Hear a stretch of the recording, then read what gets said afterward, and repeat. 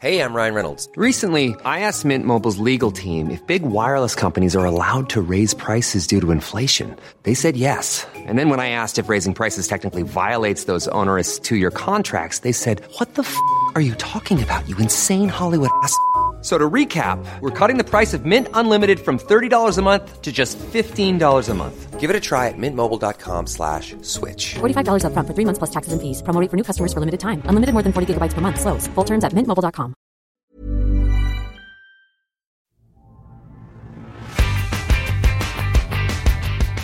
Hello and welcome back to the October edition of the Heredity podcast. I'm Jeff Mush. This month we'll take a closer look at inbreeding depression and how it evolves. We'll estimate the number of wolves that gave rise to the domesticated dog and hear from an Italian marine biologist about four-eyed dogs. Sort of.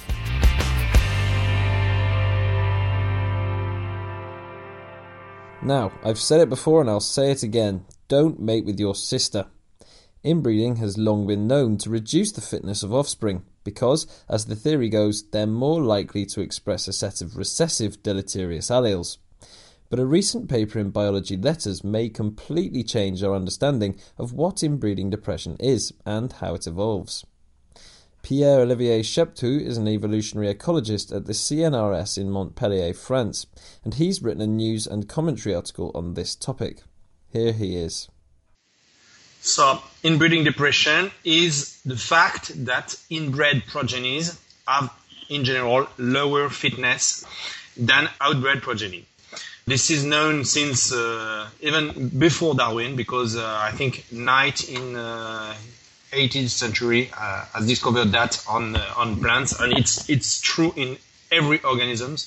But it has been explained by the population genetic theory as the consequence of deleterious mutation arising, because there are always mutations, and these mutations are often deleterious.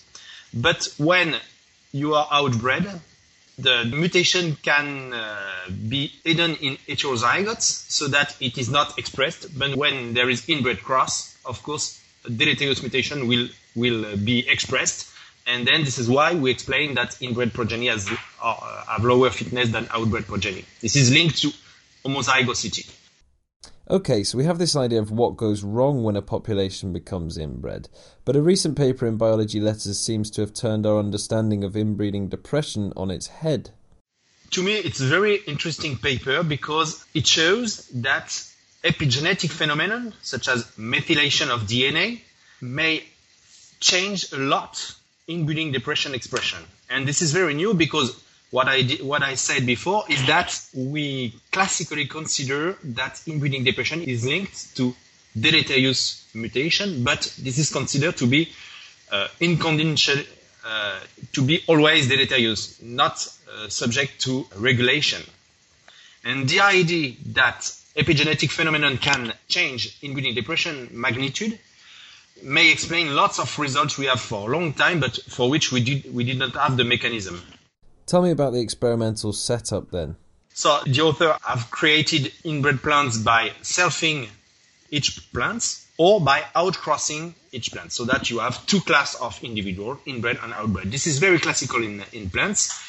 And what the author shows is that first, inbred progenies have not the same level of methylation than outbred. They actually have a higher methylation level. This is the first result, which shows that inbred and methylation has something to do. We don't know exactly what, but this is the basic. After that, they treated seeds with chemicals to remove methylation, both inbred and outbred. And what they shows is that when you remove methylation, you do not have any difference between inbred progeny and outbred progeny. This is totally cancelled, which means that epigenetic phenomena, and in this case methylation, is a major factor affecting the magnitude of inbreeding depression.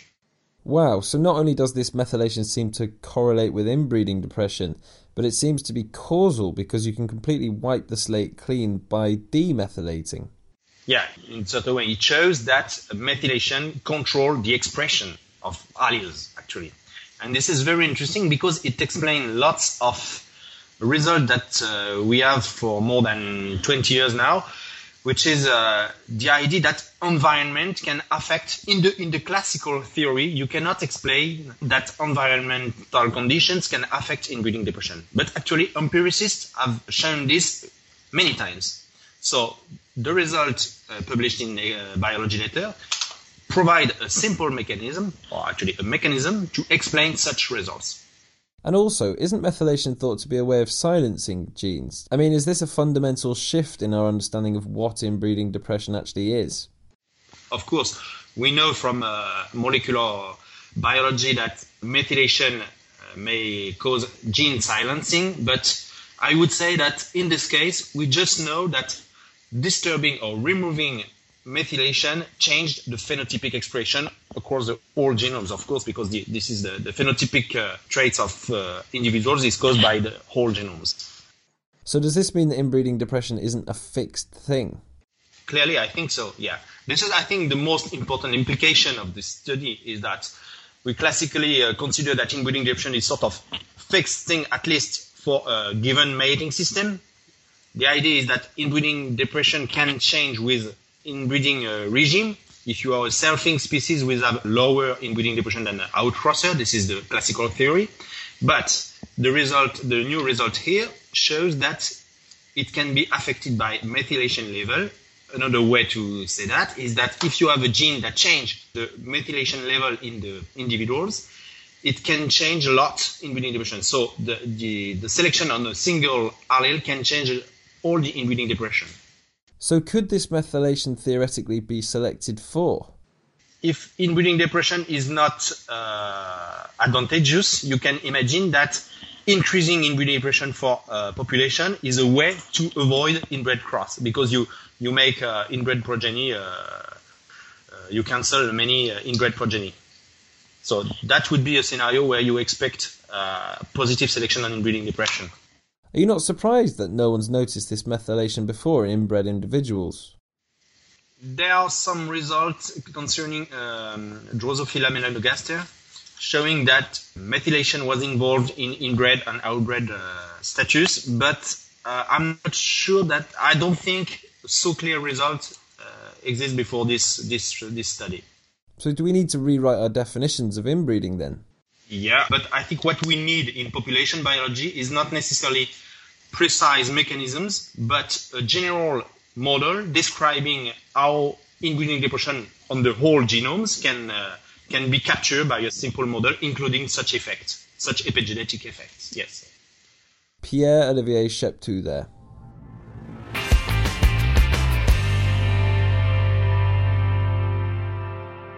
Now then, there's little argument that domesticated dogs originated from wolves, and most would contend that this happened 10 to 15,000 years ago in Asia. Whilst there's still some disagreement about exactly where in Asia this occurred, Peter Savolainen from the KTH Royal Institute of Technology in Sweden and his colleagues are now busying themselves with asking what they would see as a more interesting question: how many wolves were there in the founder population? When dogs originated, they originated from wolves that were domesticated, and these wolves brought in DNA types into the dog population. So you had a specific set of DNA types in this first dog population. And then when dogs spread, obviously they brought with them these DNA types. However, when they spread across very large distances, it's very unlikely that all of these DNA types also spread. So just by chance, you would lose quite a few of them for each step that you go away from the region of origin. So you would expect to see like a gradient. You would have a center of highest genetic diversity and basically a full genetic diversity.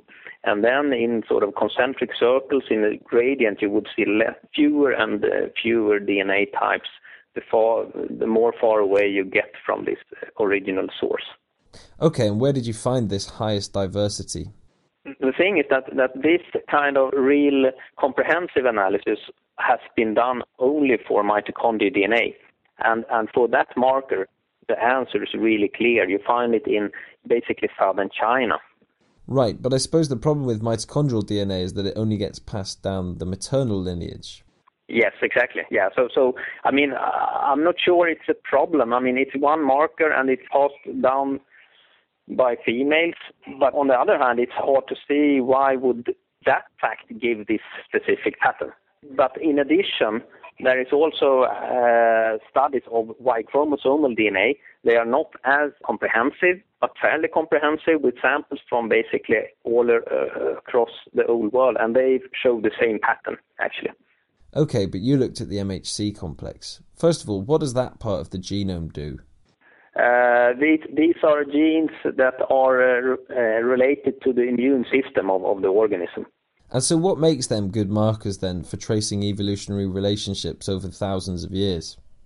To start with, the bad thing about them is that there is a lot of selection on them because they are related to diseases among dogs. So they are not a neutral marker.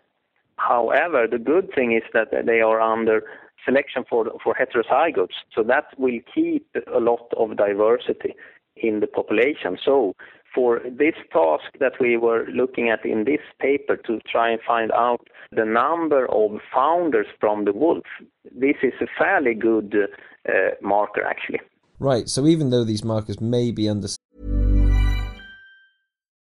Life is full of what-ifs. Some awesome, like what if AI could fold your laundry? And some, well, less awesome, like what if you have unexpected medical costs? United Healthcare can help get you covered with Health Protector Guard fixed indemnity insurance plans. They supplement your primary plan to help you manage out-of-pocket costs. No deductibles, no enrollment periods, and especially no more what-ifs. Visit uh1.com to find the Health Protector Guard plan for you. There's never been a faster or easier way to start your weight loss journey than with PlushCare. PlushCare accepts most insurance plans and gives you online access to board-certified physicians who can prescribe FDA-approved weight loss medications like Wegovy and Zepbound for those who qualify. Take charge of your health and speak with a board-certified physician about a weight loss plan that's right for you. Get started today at plushcare.com/weight loss. That's plushcare.com/weight loss. plushcare.com/weight loss. Selection, they're under stabilizing selection. Yes, exactly. And so you compared these MHC alleles in European dogs against Asian dogs, right? Exactly. So we compared European dogs to dogs from across different parts of Asia. And what did you find?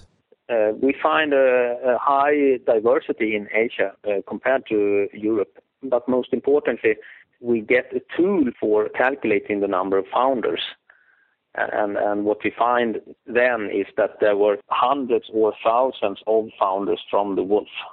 Okay, so roughly, can you explain how you go about deciding the size of the founder population of wolves? Basically, you look at the number of the alleles you find, and the mutation rate is not so high. So most of the alleles you find in today's dogs were most probably also those that were inherited from the wolves at domestication. And then there has, of course, been different population dynamics since this time, but through different simulations, we try to simulate them. The number of alleles that we have found in a certain number of dogs today, how many alleles must there have been to start with among those wolves that were domesticated to dogs. And what was the answer? So we come up with at least 500 founding wolves, probably even a few more. So several hundred or 1,000 wolves. And does that surprise you? Yes and no. I mean, when you first think about it, then you think, well, this was a lot of wolves that were domesticated. On the other hand, when you think further, you might say, why not?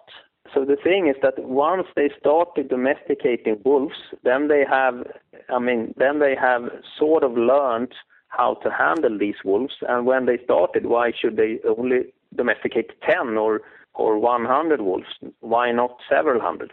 And if this also was a culture sort of habit that spread from the center of origin to other populations, related populations, they could also domesticate their wolves and so on. So within perhaps a fairly large area, somewhere in Asia. This was perhaps a popular thing to do, to domesticate your wolves for a while. So does this suggest then that rather than spreading the domesticated wolves, these people spread the idea of how to domesticate wolves? Yes, possibly. And to my imagination, I must say, I mean, this is a lot of speculation now from my side, but to my imagination, I think perhaps it was a spread both of dogs and the idea, or wolves, domesticated wolves, and both a spread of the domesticated wolves and the idea of domesticated wolves. And perhaps this was happening within just one or a few human generations, let's say 100 years. But then you have a lot of time, during 100 years, you have a lot of time to domesticate 500 wolves. It's 5 wolves a year, sort of. So in that sense, this is not a huge scale of wolf domestication, I would say. And how long ago do we roughly assume that this happened?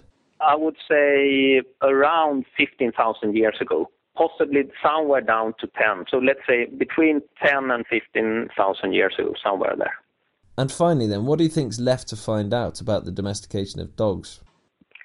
I think there is a lot more to find out, and it's a very interesting time for us in the field now, because we have this new, very strong and efficient technology of DNA sequencing. So we can start sequencing nuclear genomes of dogs and wolves and make of hundreds of individuals. And based on this, I expect that we can find not only that we can pinpoint where and when dogs originated, and this would then link this domestication to a specific human culture that did this.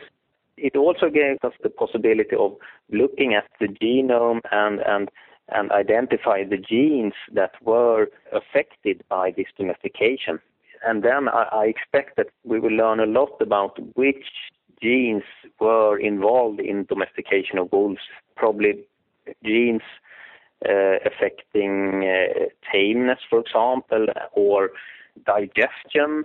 Most probably these wolves that were domesticated, they must have gone from carnivores to omnivores. So, I mean, they can't have been fed with just meat by the humans. So they must have changed their diet quite radically. So there are a lot of things, both related to the human culture and to the sort of genetic evolution of these animals from wolf to dog. So I think we will learn a lot in the next 10 or 20 years. That was Peter Savolainen. Now that's almost your lot for this week, but since we're talking about dogs anyway, I thought I'd give Giovanni Strona a call. He's a marine biologist from the University of Milan Bicocca in Italy. This month he wrote a letter to the editor about how his recent trip to the vets with his herding dog Rocco got him thinking about artificial selection. I've got 6 dogs, so I used to go to the vet quite often. In this particular case, I was with my Australian Shepherd, which is named Rocco, and then the vet noticed that he has 2 spots just over his eyebrows. He said me that he is quattrocchi in Italian, which means he's 4-eyed. And then he told me that he has just managed to define the standards of a new breed which blend the best characteristics from local herding dogs. And he told me that also his dogs, which we call them taboo in our dialect, are 4-eyed. And then he said me that local breeders think that being 4-eyed is an advantage for the herding dog. So why would having 4 eyes be an advantage for a herding dog? Because the spots make the dog look awake also when sleeping. And so he's working also when resting in a certain way. And also when the cattle stare at the dog, you don't know if the dog is actually looking at it or not. So the cattle is keep more attention. So it is easier for the dog to control it. And this is quite this is not so surprising, because in nature it is quite common for animal to have 4 eyes, and usually these spots have similar functions, so to confound a prey or to confound a predator, and so this is the role. And why would you not say that these false eyes had been artificially selected for? Well, my idea is that when a shepherd is selecting a dog, he just looks at how the dog is behaving with the cattle and how the cattle is responsive towards the dog's work. So the mediation is not made by the shepherd, but is made by the cattle. This needs some further verification. So in a nutshell then, you'd say that these false eyes on the dogs may be human-induced, but not human-mediated? Yes, I cannot prove it, but I know how the local shepherd work in their selection, and I can tell you that the way they choose a dog is much more based on his behavior than on his phenotype. And would you expect then that we'd find more of these examples in artificially selected populations? Well, I really did not find out something new or something strange. I think it is more a philosophical distinction. I think also in other cases, when the artificial selection is directed toward animals which have relationships with other living beings, there could be some sort of mediation which is made by these other living beings, and that is not under direct control of the breeder. So does your observation not fit into our current understanding of how artificial selection works? Well, if being a good shepherd for the dog is somehow mediated by the cow, well, this makes the scenario not a total scenario of complete artificial selection, but it's something different, and so I call it quasi-artificial selection. I think it passed the idea. Is it often then that you have these ideas when you're going about your daily life? Well, because my mind is quite inclined to search particular pattern in everything around me. In this particular case, I talked a lot with a colleague about this, because I was not sure that this make totally sense. I'm not saying it is right, but I hope that this will encourage debate about the matter. Maybe it is not totally correct to just consider artificial selection and natural selection the only existence. Maybe there is some shade of grey with that should be considered. And that's definitely it for this month. Join us next month for another episode of the Heredity Podcast. I'm Jeff Marsh. Thanks for listening.